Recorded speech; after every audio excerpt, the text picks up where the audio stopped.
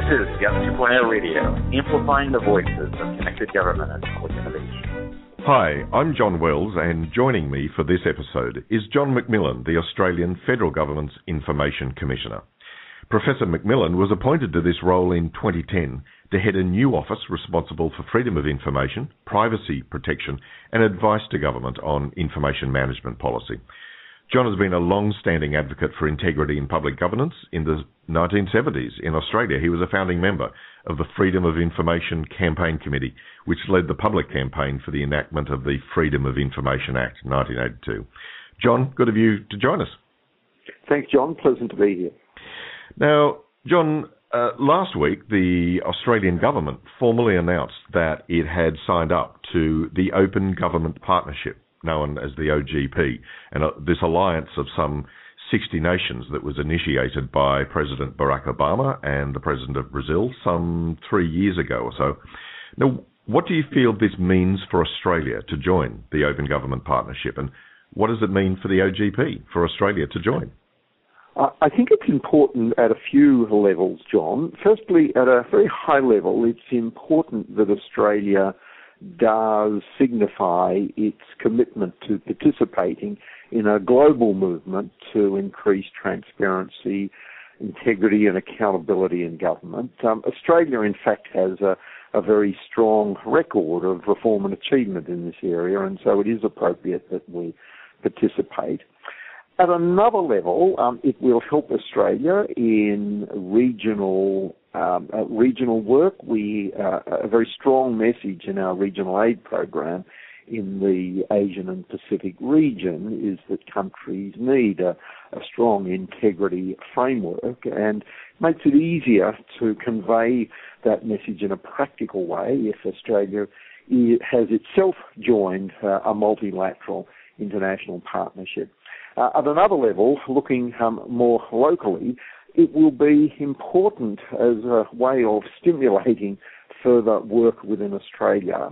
As I've said in a couple of recent statements in Australia, we have gone through a few reform phases in the open government, open data field. One was in the 1980s when the Freedom of Information Act was enacted. Another was about 2 to 3 years ago when there was a strong Gov 2.0 commitment and a strong embrace of FOI reform, of open data initiatives, the creation of my office.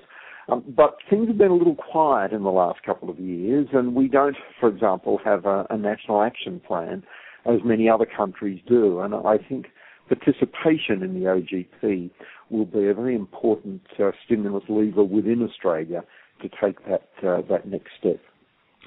So in deepening and broadening these commitments, as you're saying, for the federal government to sign up to the OGP, what does this mean for government more broadly across Australia? For our international audience, Australia is a nation with 3 tiers of government: federal, state and local or municipal. What does it mean for other spheres of government? Up until now, it has meant nothing, and this is another reason why OGP membership is important. All of the jurisdictions in Australia, national, state and local government, have individually been undertaking open government and open data reforms, but there's been very little formal sort of alignment between the different activities, and I think that OGP membership provides a good opportunity in developing a national action plan to make it a proper national action plan that focuses not just on national government agencies, but state and local government agencies as well. And here it's interesting to note that, in fact, it's the state level of government in the last couple of years has been far more overt in embracing open data policies. So it's not just a matter here of the national government bringing everybody else along with it. It's actually an opportunity to take stock of some sort of innovation and leadership that's occurring at other levels of government and build that into a national action plan. Yes, because open government, of course, calls for agencies of all kinds to be if you like, more open internally within government too, and certainly open data principles need for agencies to let go a little of some of the reins. So linkages between different spheres of government and across spheres of government is important, isn't it? Yeah, I think that's absolutely true. One of the strong themes in information policy reform in Australia has been the need for a better framework to enable information sharing within government, between governments, and between governments and the community. And that involves a commitment to open data. It involves a commitment to proper privacy and security protection. So governments need to cooperate. And so this is another platform where they have the opportunity to do that. The other point that's interesting from the community perspective is that while people are well aware that we have a federal system and different levels of government, often people don't understand keenly the level of government to which an activity belongs, and people expect some uniformity, rather some consistency in the level of service across government agencies. So if we are talking about an open data world in which there's more attempt to engage the citizens' online delivery of government services, it should be seamless across all levels of government. And so here again, I think we can use OGP membership to renew our focus on that objective. It's been said that Australia is well placed to make a valuable contribution to global open government trends. For those of us that have been aware of the OGP as a global initiative for some time now, various people have been wondering why Australia hasn't joined earlier. Why did it take so long? I think there's a couple of reasons. One is probably a practical sort of political reason that within Australia there's been a great focus on other reforms and sometimes on the political difficulty of getting those reforms in a system of minority government at a national level. So I think that's partly the explanation, the practical explanation as to why there hasn't been the same sustained focus on open data objectives as there was perhaps a couple of years ago when the political climate was slightly different. But another reason was that Australia takes a cautious but also considered approach to joining international partnerships. And when the OGP was first proposed 2-3 years ago, there were quite a number of questions about how it would function and how it would relate to some other international initiatives that have overlapping objectives in relation to integrity of government, stemming corruption in government and the like.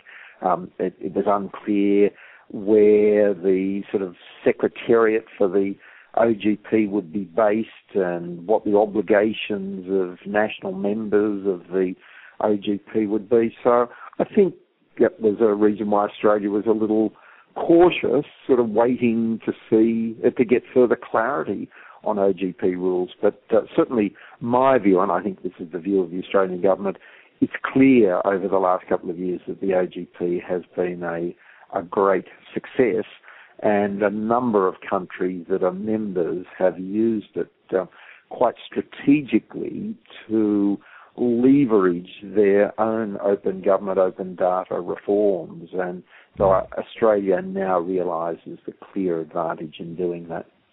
And of course, Britain is hosting the Open Government Partnership Annual Gathering of Nations this year in, I think it's October. So it's good timing for Australia to participate in that. Now, John, open government, if we just come back to the principles of open government itself, open government can mean different things to different people. The Attorney General, Mark Dreyfus, in making this announcement, has included such things as transparency in government through to citizen participation and tackling corruption. So open government's a lot more than freedom of information. What do you feel it encompasses? What's the scope of what open government can mean for governments in Australia? It's useful to take an historical sort of perspective on this. I think this, if you'd asked anybody 10 years ago what is meant by open government, many people would answer freedom of information. And the Freedom of Information Act really provided an important platform. It was the precursor to many of the things we talked about now. As I often say, prior to the Freedom of Information Act, government was very secretive. It believed in discretionary release of information. It believed that it owned the information. It believed that the wisdom resided within government and that release of information would often lead to misunderstanding and misconception. So the Freedom of Information Act changed all of that and created a different framework in which people had a legally enforceable right in an independent tribunal applying defined criteria to obtain access to information and to nominate the information that they wanted to see. So first and foremost, I think that is still a cornerstone of open government, open information, the right of people to ask what they want to see. The next thing, though, is that by using technology, there is now a greater focus on the opportunities available to government to proactively release information and to engage the citizens. And that's where you really get maximum value for a government effort. There's a good example is the My School website in Australia, which publishes comparative information on school performance.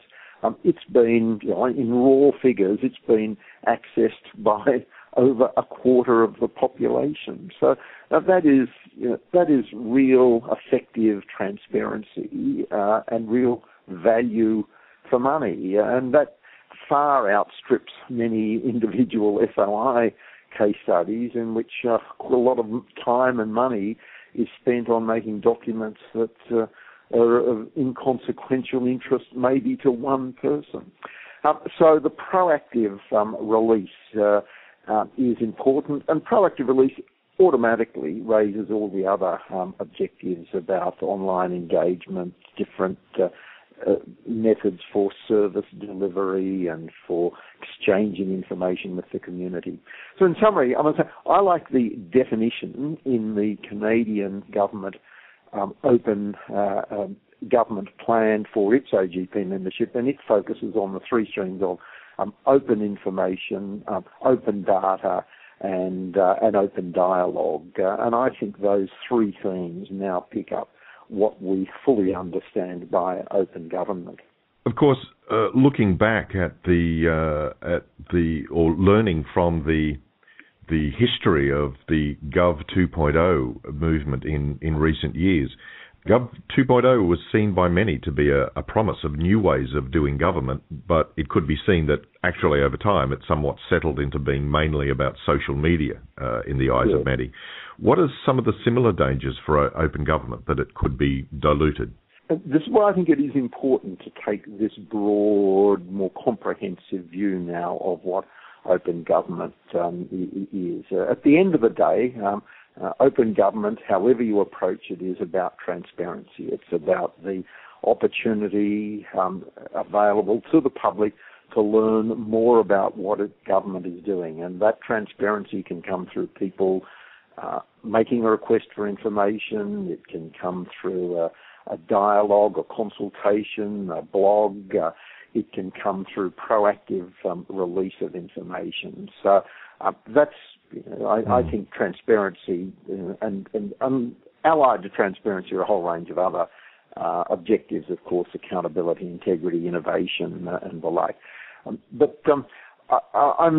think the Gov 2.0 reforms in Australia that occurred around 2009, 2010 were really very important, and it was really quite a strategic initiative led by the Australian Government Information Management Office. The only concern I would have had at the time is that it wasn't adequately linked to all of those other strands of open government. So when it was created, there was no link between the Gov 2.0 initiatives and the freedom of information tradition and reform in Australia. And that's been one of the objectives of my office, to try and ensure those links occur. And I think successfully now we have a very good working relationship between a range of different agencies in Australia that are concerned with information policy. In my own office, the Government Information Management Office, that's interested more in the technology side, the Archives Office, which is interested in records preservation, Department of Broadband, implementing a new digital economy, Defence Signals Directorate interested in security of government information. So they're all the strands that have to work together nowadays. Equally, looking at how open government is emerging, there can be too much emphasis sometimes on the technology-enabled aspects of it, can't there? That there's, from open information to citizen engagement, even systems to enable greater transparency. There's a lot of emphasis on how technology enables those things. Do you feel that people can easily mistake the means, the technology, for the end, greater openness and participation? Yes, I think there is a definite risk in that respect, John, that the technology in particular focuses on the ability of government to get information out to a broad community and to get it out efficiently, and for people to contact government through that technology. But an open government, the system of transparency has to be run according to some other principles about what information should people be able to see upon request or otherwise, in what circumstances should information not be provided to people. And that's why I always insist in the work that I do that the Freedom of Information Act still has to be linked into it. It's a legislative statement of principles, and it creates a set of procedures whereby access disputes can be resolved. So while I think technology has overtaken the old FOI model in many ways, I still think the FOI legislative framework is an essential and critical part of it. That's right. In that respect, I'm interested too in the steps that have been taken in England, for example, to broaden the FOI Act to create a right for a person to request access to a raw data set under the FOI Act, to expand the framework. So I think there are interesting challenges ahead there. Well, on that, from Twitter to the latest conferences, open data is of course a hot topic of conversation. And you released a report a few months ago called Open Public Sector Information, From Principles to Practice. What do you see as the big challenges around the open data aspects of open government for government in Australia?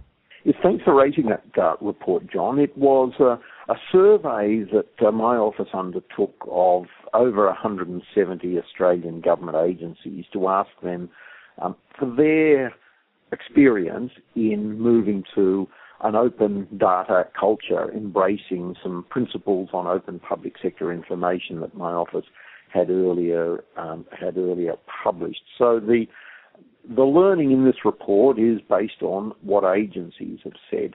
And so it picks up, best and mediocre practice across agencies. It picks up the practical challenges they face. And in summary, I think what the report shows is that agencies now do embrace, an open data culture based heavily on Web 2.0 technology. However, agencies are also facing a lot of practical and structural difficulties in implementing that. For example, it works best when there are strong messages from the leadership within an agency, when the leaders of an agency and the leaders in government are strongly committed to this direction. That occurs in some agencies more so than in others. There's inconsistent practice across government. Many open data only works if staff understand the practical challenges in attaching metadata to documents at the point of creation and turning their mind to the issue of whether the information can be published on the web. Simple examples I often give is when any people are sitting around a committee meeting within a government, particularly in an interdepartmental committee, one of the first items they should turn their attention to is what documents arising from this meeting, what minutes and other papers are going to be made available on the web so that they're there for the community generally. So that requires really quite a different habit of thinking, and it also requires the simple practical skills of attaching metadata. And then, of course, if you're putting it on the web, you've got to do it in a way that makes it accessible to the entire community in accordance with web content accessibility guidelines. And that can be quite a practical and difficult step for many agencies. Publishing a PDF document can be easy. Putting it in other forms can take a lot longer, particularly if the document's got graphs and like. And finally, one of the other real challenges we identified is the government agencies, more as a matter of cultural change, to embrace the idea that once you put the information out there, it should be available for download and reuse, and usually without any payment of charge. Now, agencies like the idea of putting it up, the idea that somebody else can pick it up and use it commercially without having contributed to the creation of it is difficult for agencies to embrace. And so we've got to remind them of an important declaration in our FOI Act which says that government information is public information. It's a national resource. It's no longer owned by the government. So while everybody's on board, these sort of practical issues and structural and policy issues that have been thrown up by this report really point to the work ahead of the Australian government and my office in the coming years. So, John, at a time when many agencies across government are facing budgetary constraints, of course, it's natural to see that some of these new initiatives in turn will call for additional resources. And yet, interestingly, people such as Frances Maude, who is co-chairing the Open Government Partnership Summit this year for the British government, as the minister responsible for these areas, is quite articulate around how government releasing information rather than seeing it as a revenue stream actually can, certainly perhaps from a whole of government point of view, maybe not from an individual agency point of view, actually add economic benefit overall, have a net benefit. What's your thoughts on that line of... I think this is a fascinating aspect of recent changes, John. That, originally a lot of the impetus for open government was more from a sort of an integrity, accountability, traditional kind of objective, whereas a lot of the impetus now, particularly from the open data stream, is more from an economic perspective, that a government can grow the economy by releasing its valuable data to the private sector. The government can create collaboration between itself and the private sector. But in order to drive innovation, you sometimes need to spend a little money. Preparing a data set for release can be a costly exercise, particularly when government likes to perfect and refine its data. But I think what that bears out is that it's a question then of priority setting within government.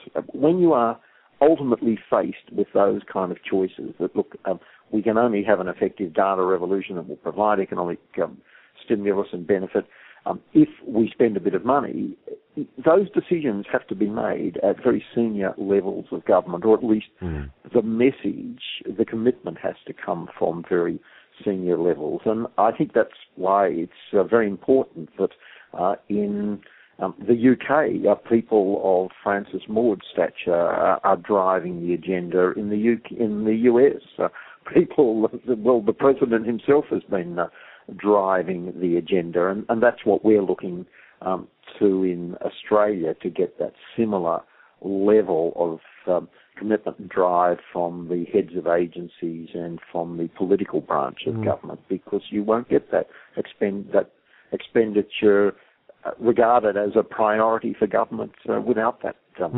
commitment.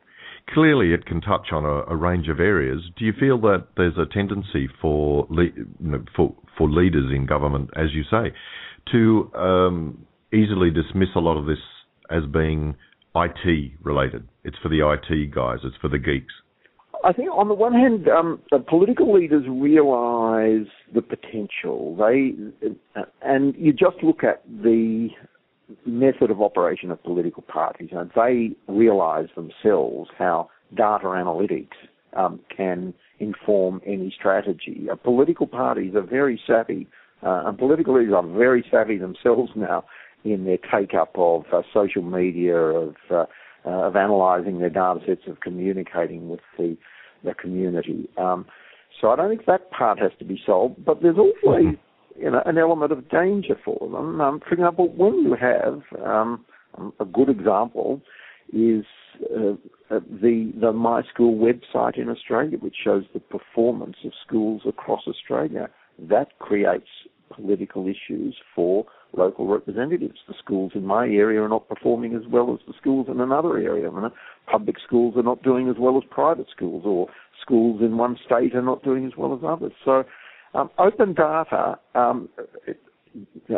focuses attention on the need for political choice, as it should do, and that can create that can be very uncomfortable for political leaders. And so sometimes I think you do get that wavering commitment to an open data world.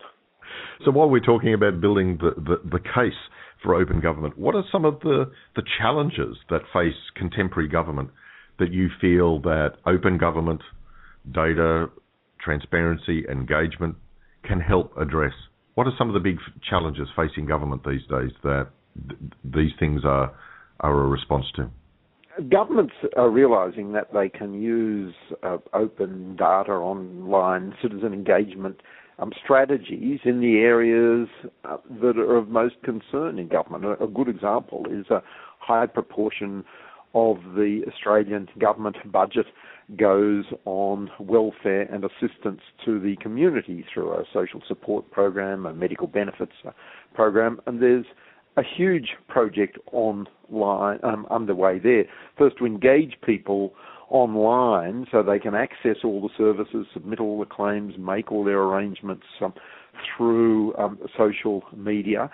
But equally, another project to consolidate all the data from that area. Here is an extraordinarily rich source of data for government and for the entire community that can be used in every form of sort of social planning and by community groups, by local governments and so on. That ties into another big area of challenge for government, and that is spatial planning. It's often said that maybe 80% of government information has an address of some kind attached to it. So if you can sort of make data available in an anonymised, de-identified sort of form, then businesses and community groups and government agencies across the country can use all of that regional and spatial and address data to plan their services as well. It's interesting, you talked there, John, about anonymising certain data to be able to make it available in an acceptable way for particularly business consumption.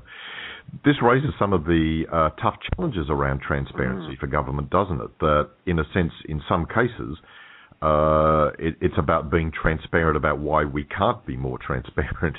What do you see as an information commissioner? What are the very real limitations around government information being made available? Here can I sell the model from my own office?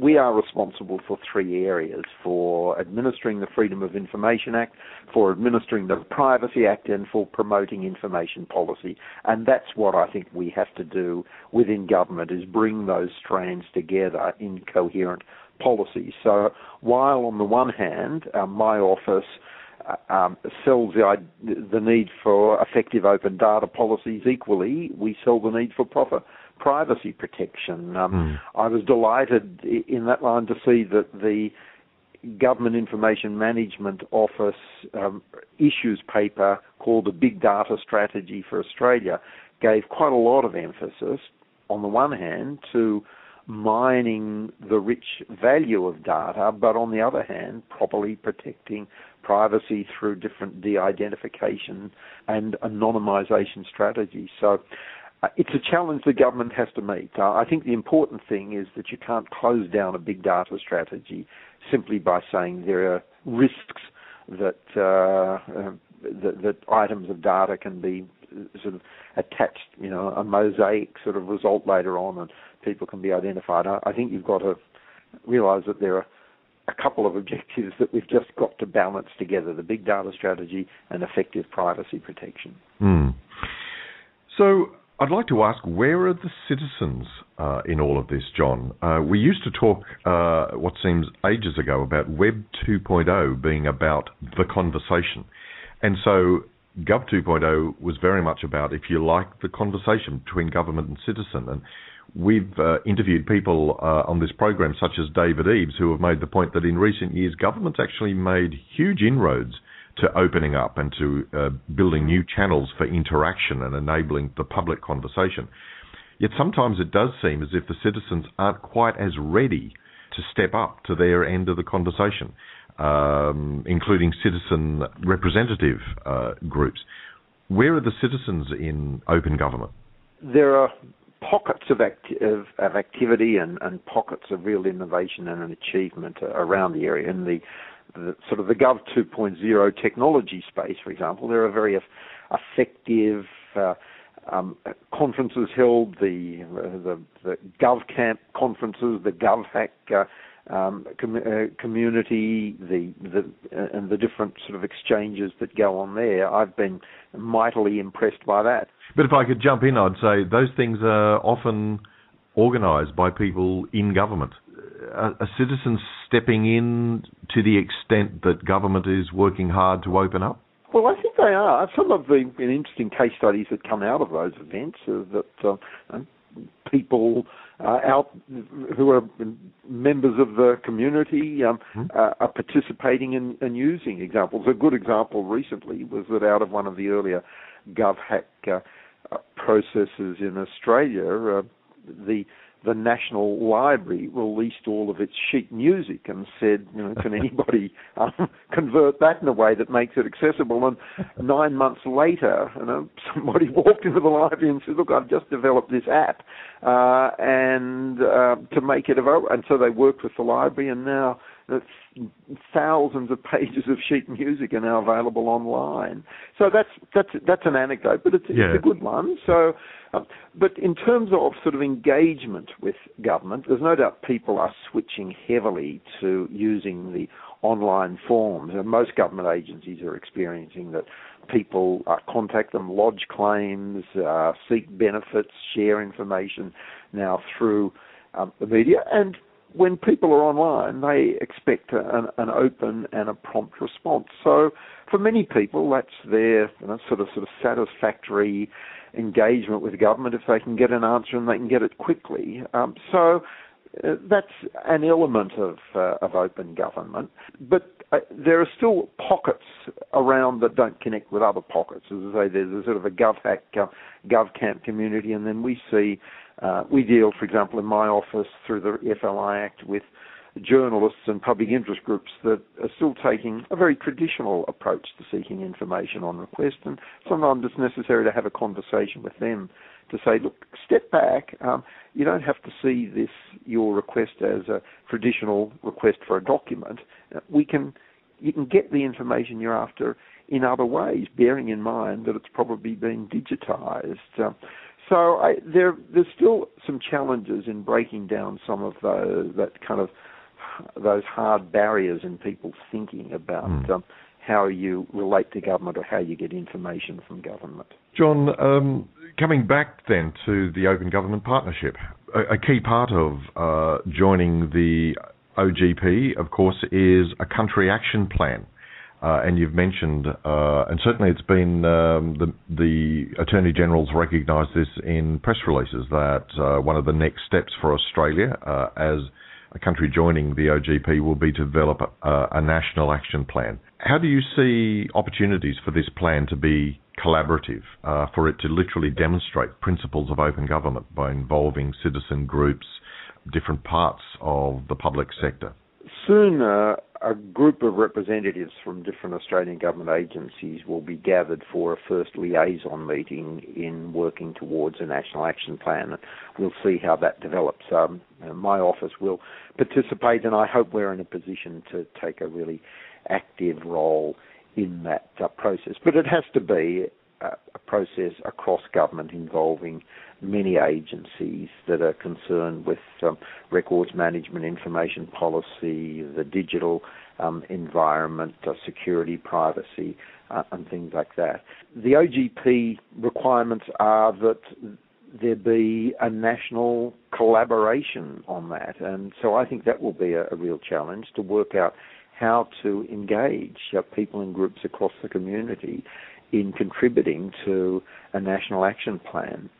The culmination of that process after 6 to 9 months should be a well-defined document of, say, 10 to 20 pages, which sets out in a comprehensive and coherent way the actions a country will take. The US action plan is a good example. It had 26 different commitments that spanned all the areas we've been discussing today, and then about 15 months later, the US just recently published a scorecard on its progress in meeting each of its 26 different commitments. I'd like to see Australia follow that path. So, to close, we find in our various discussions in different parts of the world and in Australia, in your jurisdiction, a very real appetite and interest in the notions of both the principles and the practices of open government. What are some ways, as this evolves, John, in Australia, do you feel that there are opportunities for people to take that enthusiasm and become champions of open government, either in a public sense or within their organisations? Most of the work has already been done in Australia. We've got an effective FOI Act, we've got an information agency, we've got a Gov 2.0 strategy, we've got an extraordinary amount of innovation within and outside government in publishing and sharing data. But what we lack is a plan that brings that together. And at the moment, I think it's important that there be strong political and executive leadership in driving this plan of the kind that you get in other countries. The Attorney General's announcement that Australia would join the International Open Government Partnership was, was the most recent example now of a political leader publicly committing Australia to that path. I think we need a lot more of that in the months ahead. Well, thank you. John, it's been a very real pleasure speaking with you today. Thanks for joining us. Thanks, John. A pleasure for me too. And so if you'd like to follow up on today's discussion on open government, you'll find links and resources at gov20radio.com. These will include, of course, links to Professor McMillan's Office of the Information Commissioner. It will include some of the things we've been talking about, including the Information Commissioner's principles on open public sector information, data.gov.au, links to GovCamp, GovHack, AGIMO's big data papers, and of course to the Open Public Sector Information Report. Thanks for listening, and I look forward to your company again next time. Bye for now.